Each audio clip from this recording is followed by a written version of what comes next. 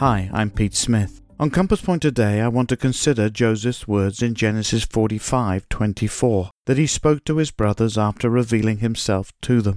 See that ye fall not out by the way. Joseph had been most kind and forgiving, but the old wound had been opened, and their remorse would fuel the fires of blame. Joseph realized this and made special requests that they didn't dwell on the past and try to place blame on each other. The fact was, they had all been forgiven. If only we could enjoy this glorious fact more in our own experience. Too often, we waste our time and energies blaming others or ourselves when God has forgiven us and them. Don't look back. Let's press forward on our journey home in the strength of Christian harmony. Join us again at Compass Point for more daily direction from God's Word.